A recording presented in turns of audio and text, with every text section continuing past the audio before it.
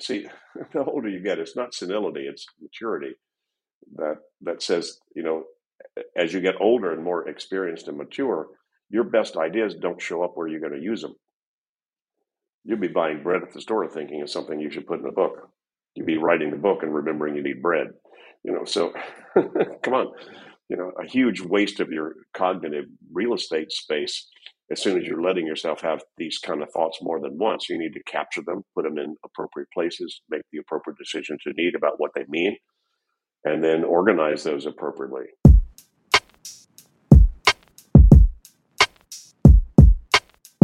Feeling anxious, overwhelmed, or burned out by too many tasks and projects and not enough time to do it all? Are you trying to tap into some new creative energy? We've all been there. On today's edition of the Love Journalism Show, we'll be talking with David Allen, an executive coach and management consultant whose book, Getting Things Done, is a global bestseller full of tips on overcoming those challenges and being a more productive person. I'm really excited to bring David to you all today. Welcome to the Love Journalism Show. Thanks, Darren. Delighted to be here. I love journalism. I've got great journalist friends, and happy to be of any support that I can. I discovered your work about 15 years ago. I was pursuing the campus bookstore at my alma mater, the University of Missouri. And you were on the syllabus for journalism undergraduates. And on a whim, I bought a copy and really I did find some amazing success right away in getting myself more focused while facing, the onslaught of daily deadlines back during the Bush era. And I wished right away it had been around a decade earlier in the 90s and assigned to my class. I wish I'd have had it before I wrote it. Yeah, it would have been useful. Your audience obviously is the world at large, but if you could tell me, how do you think your work can help journalists and journalism? Well, my work gives you more space. It doesn't give you more time. It gives you more room. You don't need more time. There is no more time, right? Time just is. It's an important factor, but it just is. You can't change it. What you change is how you're focused during the time you have, and that you feel confident about that.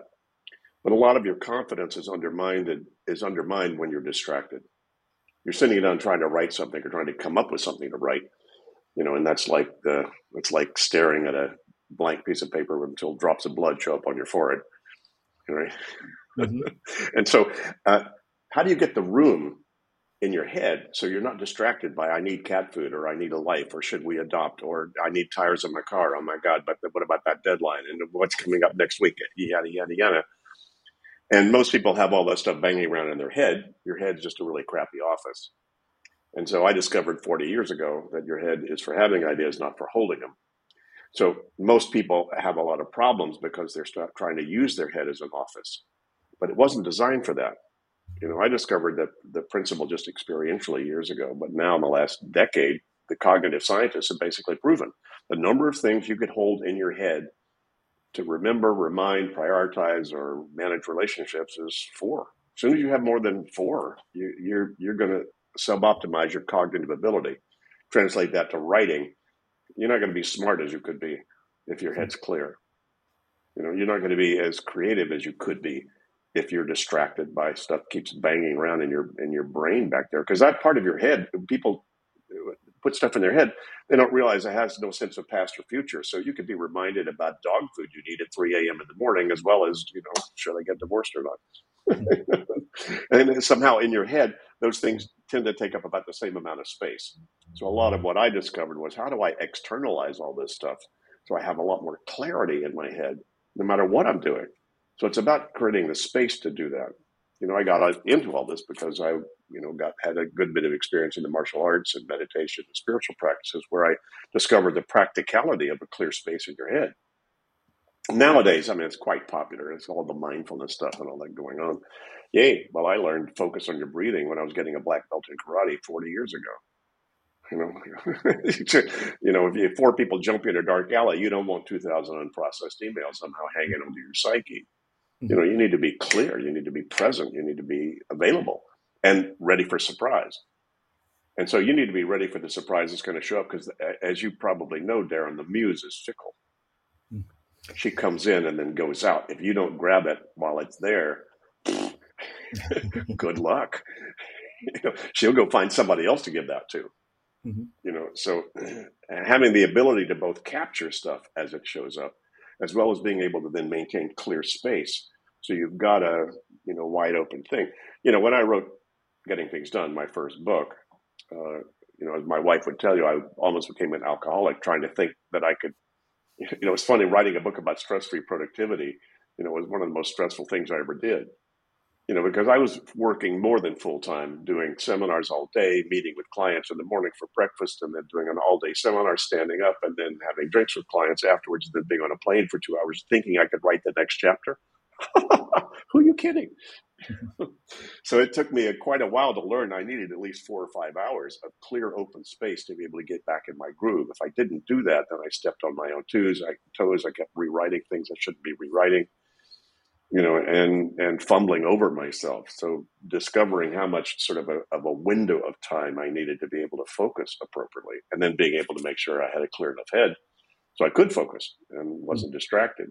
But there's maybe a short version of a bit of a longer story about, my advice, for people trying to be creative in terms of writing or thinking. And by the way, thinking is hard work. Ask any writer. In the news business, it's maybe harder than most. The pings, the dings, every notification on your phones is going off on a regular basis. You have 24/7 cable, on in the corner. Editors screaming, deadlines coming at you. How can you apply your practices in the real world where, again, the news never stops? You need to have a filter. And what's going to create that filter is how focused are you on what you're trying to do? And how important are all those channels? I mean, channel creep is a huge issue these days. Mm-hmm. Well, I've got Slack, I've got Asana, I have these 14 apps that I can use for writing this stuff. It's like, oh my God. So, being able to create a filter and limiting what's critical for you, what's strategic, for you to be paying attention to. Now, there's nothing wrong with diddling around with stuff just because sometimes that's the best way to let your brain relax. So I'll go play Words with Friends just as kind of let my brain relax but keep it active. But it's a way to get away from what I'm doing to give me a little more space, whatever. Because one of the things we know now, and the cognitive scientists have validated, is that your brain needs rest. You can only focus if you're trying to focus on writing some new thing you're trying to write. About 4 hours a day is about all you can do before that muscle wears out. Mm-hmm. So, and it needs rest. It needs to be able to rest. So again, another reason for space is give you space to do nothing. Go walk the dog. Go walk through your park during the pandemic. Just zone out. That's critical. They know now that if you're trying to solve a problem, it's best to sleep on it. Just because the unconscious part of your mind then bypasses your conscious conditioning and allows you to create connections you wouldn't create otherwise. But you have to have some intention. I need to write this article about XYZ. How do I structure this? Go to sleep. And then let that archive part of your brain sort of knit that together, then wake up. You might be surprised with what you come up with. Of course, I think by writing. Now, I don't know that everybody does that, but I just boot computer, butt in chair, hit keys, and start generating, crappy first draft. As you know, it's the best way to write anything. Editing is really the art. And writing, usually for me, I find writing a draft, going to sleep, coming back at it the next day, that fresh brain can do wonders. That's one thing I learned, Darren, and maybe this is some tips for some of you, is to give myself a false deadline about 3 days ahead of when I promised to deliver something. The reason was, before I did that, I would write till the very end and send it in at the deadline, and then 2 days later go, oh shit, God, I should have said. Mm-hmm. Right? And so I discovered to create a false deadline so that then it gave me time to sleep on it and let some other spin, usually more strategic, more interesting, more creative spin on what I was writing would show up after I sort of did the draft. So maybe that's helpful. I don't know if that works for everybody, but it certainly worked for me.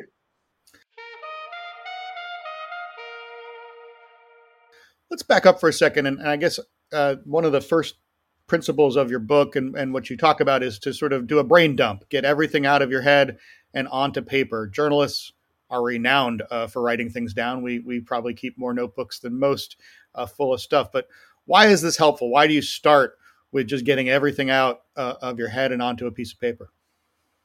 Well, it's because of what I said. If it's just in your head, you're going to potentially lose it, or it's only going to come back at random, awkward moments for you, as opposed to when you actually could use that information. And not only that, it's taking up cognitive real estate that then is not available for other stuff. That's why it's helpful for brainstorming, just to sit down and unload, because that then leaves room. If you don't unload, that stuff you're going to unload keeps spinning in there. It doesn't give you room for whatever the new idea is, or the new idea about the stuff you unloaded, which is probably more critical to be able to see larger context of things. So just doing a core dump, of all the stuff, good, bad, indifferent ideas or whatever.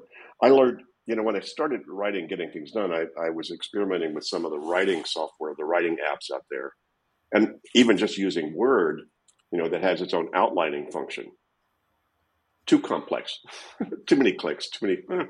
So what I did was, I created 2 documents. One was an outline, and the other was just text. So that all my brainstorming I could throw into the outline doc, wherever it might go, just crazy ideas down at the bottom or whatever. And then when I was in text writing mode, I would go to my text document and just start writing. But I could then go back and forth between my outline that had a lot of my brainstorming ideas, and then create the text, both in terms of context as well as which next text to be writing, that I should work on. And I found that worked extremely well.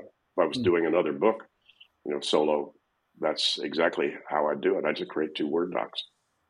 But I don't know if that works for everybody. I know my buddy Jim Fallows has found great writing software and apps that support that whole process. I'm just not that. Writing is not my day job.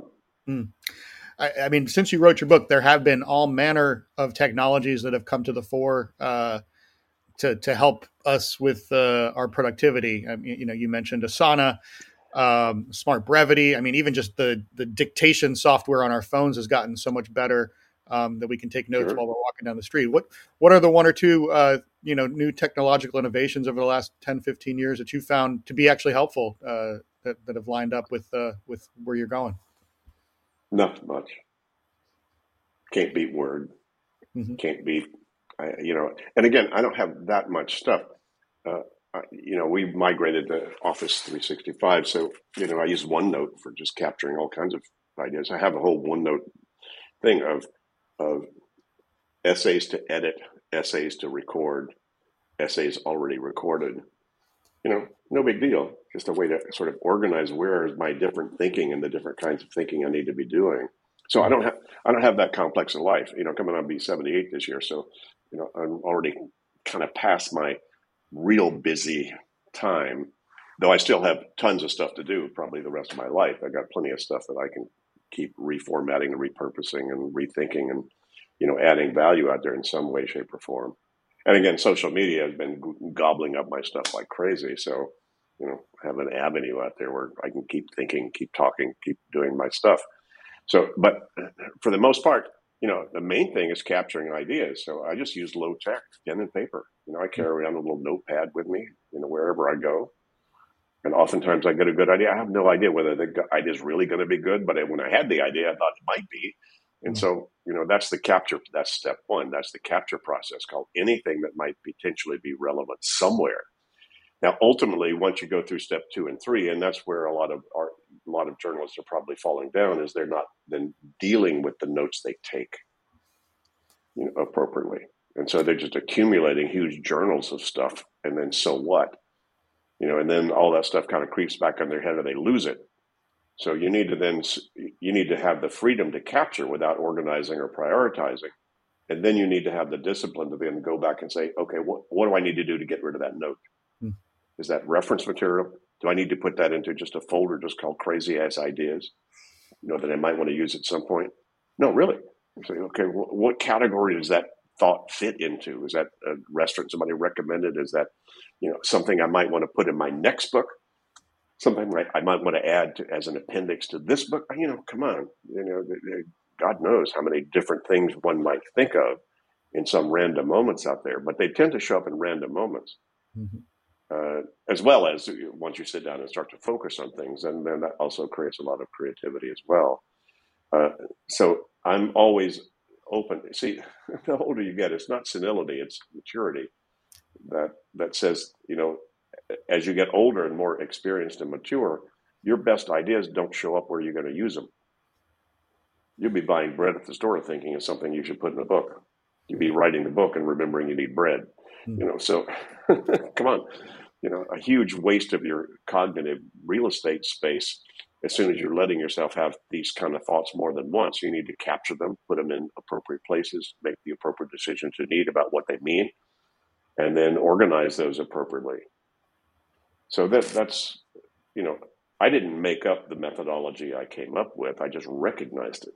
That's what you do if you want to stay in your zone. And I just recognized that because I discovered it for myself and then turned around and started using it with my consulting clients. I started my consulting business 40 years ago. And it produced the same results for them: more space, more room to think strategically, more room to think about, creative stuff. And wow, that's cool. So that just became my business. And then, the world kind of shut up at my door and asked me to write the book about it.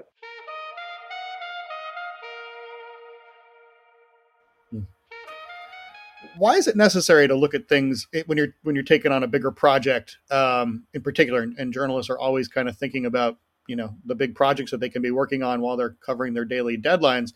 Why is it necessary when you've got some big aspirational idea project to be breaking it down into actual manageable, sizable chunks of doable physical things? Depends on how important it is that you move on it, that you make progress on it. What do you need to do to get that off your mind? See, it could be a someday maybe idea. Someday maybe is a very creative place. That's a book I might want to write. That's an article I might want to write. And it's very good to then organize that category as such, so you don't feel pressured that you have to then come up with something about it, other than reviewing that regularly to see if you're ready to activate it or not. If you've decided to activate it, then yes, you need to decide what's the next thing I might need to do to move the needle on this. If you haven't, then you haven't finished your thinking about it. And if you haven't finished your thinking about it, some part of you will be bothered by it. A lot of people are as stressed by their to-do list as not having one, simply because their to-do list is nothing but an incomplete list of still unclear stuff. Mom, article for the Atlantic. Great. So what are you going to do about it? What's next? Oh, no. That it surf the web? Is it talk to your life partner? Is it talk to an editor? What's next? If you had nothing to do but that, where would I see you go physically and visibly? What would I see you do? And if you haven't made that decision, and by the way, that's a decision most people avoid like the plague. I can tell you that from thousands of hours I spent with some of the best and brightest on the planet, who just have avoided making next action decisions about the things that have their attention. And then sitting there constipated in their brain about all that stuff because there are decisions they haven't finished and organization they haven't completed, thinking they haven't completed, simply by being reminded of something that they haven't done that yet. So I just figured out what the cognitive algorithm was, that there's a thinking process that you actually have to apply. And it's like a cognitive muscle, Darren. So I don't know if you learned to think next action and outcome, but outcome and next action are the whole productivity zeros and ones. What are we trying to accomplish? What's the next step? Right. So, by the way, in terms of if you're sitting down to write, what would done look like here? Look, sound, or feel like? This will be wildly successful if what's true. That's the first thing I wrote when I decided to write Getting Things Done was the reviews.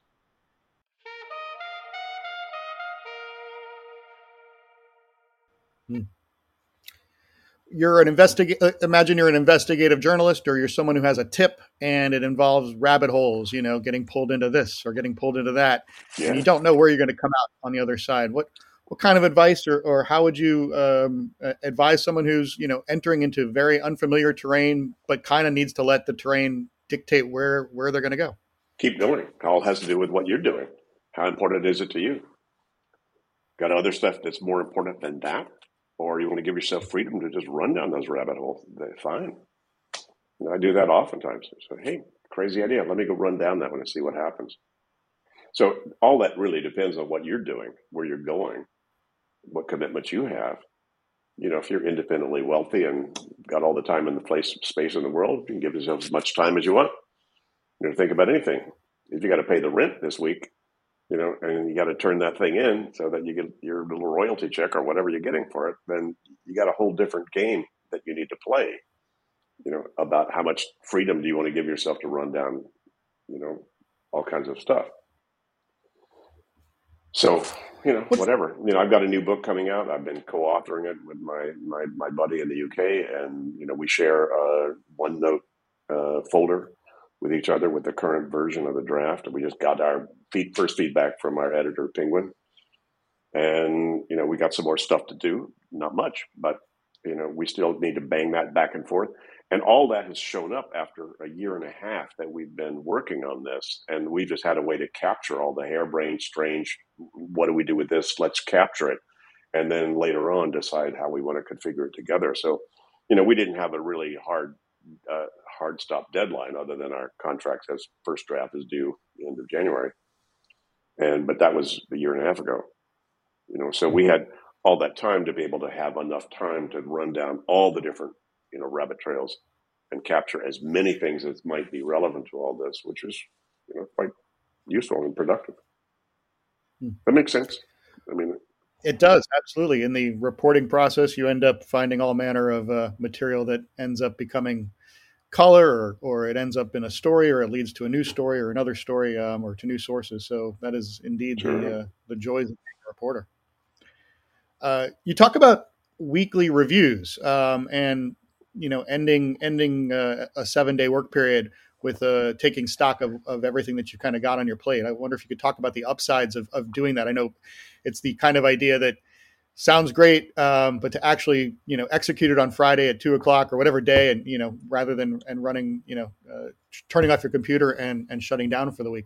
What's so important about stopping and assessing where you've been and where you're going? Yeah, same way. What's important about stopping thinking about what you're eating for your health?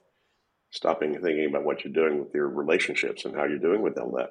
It's all about stepping back and kind of lifting up a little higher horizon so you can, you can locate yourself more in space and time. Anybody who's ever looked at their calendar to see what happened this last week and what's coming up for the next 2 weeks automatically has done that. You sort of lifted yourself up out of the day-to-day spin and said, okay, where am I in space and time? So it's that kind of review, which is, very few people, even if you review your calendar, that's rare. For most people, they just have it eat them up the next day. They forgot to look at Monday's calendar and, oh my God, I missed the meeting. And, once you implement my methodology where everything's out of your head, all the actions and all of your projects are out in front of you, being able to review that and keep that current, sort of bringing up the rear guard on a weekly basis. Because I don't stay organized every minute, every day. Come on, life moves too fast. Too many things going on. I just need to make sure I can't let it go past about 7 or 8 days before I bring it all up and catch up. As soon as if you let it go beyond that, it goes. That's like never writing your mom anymore because too much has happened. There should be too much to do if you sat down to try to write her, right? So it's like the same thing about your own life. You sort of pull yourself up, come back to what showed up this week. Oh God, that reminds me. Catch all the OSs. The oh shoot, I should have. Oh, they told me. Oh, I said I would. Oh yeah, and catching up with all those things to be able to help to keep your office clear in your head. That's just absolutely critical. And I've coached executives for 40 years and thousands of hours, and every one of them who finally started to implement a weekly review. And that means like 1 to 2 hours where you just close the door and don't let any more inputs disturb you and catch up. Get your list current, get your thinking current, or whatever. And you don't have to do a big deal. Just anytime sit down and think about what happened. And the review and reflection process can happen just at night. Sometimes my best thinking goes on at night once the dogs have peed and pooped and they're in bed with my wife, and and I'm close off all my electronic gear, and I'm sitting there with a glass of wine.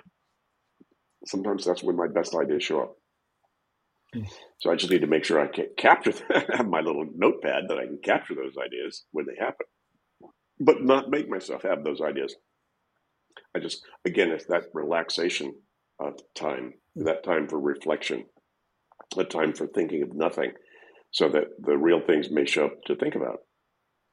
And so building that in, that just maturity, you'll learn. People ask me, well, David, how do I do that better? I go, don't worry, it's happening automatically. It's called get older. And no one will stop that. Yeah. What's the upside of knowing the worst case scenarios? So that you're not afraid of it. Know what the worst case is and say, could I deal with it? Could I handle it? As soon as you go, yes, I could, then you get to relax about that and not be distracted by, oh my God, what if?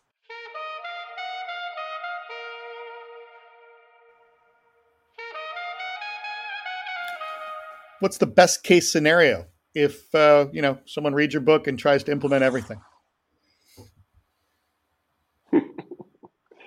They wind up transforming their life in a whole different game.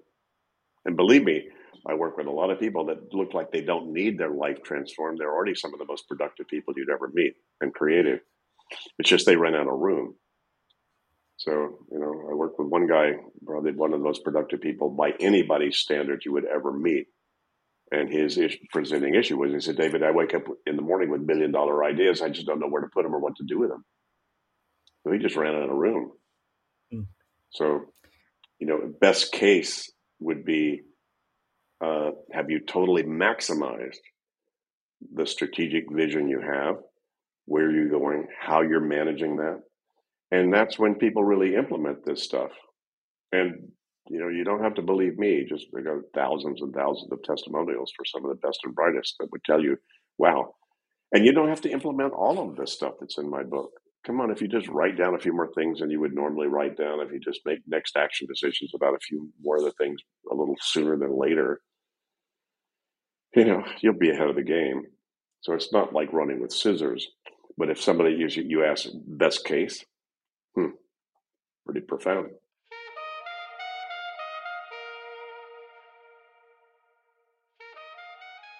David Allen, thank you so much for taking the time to talk to me today. Really appreciate it. Thanks for coming on the Love Journalism Show. You're welcome, Darren. Thanks. It was fun.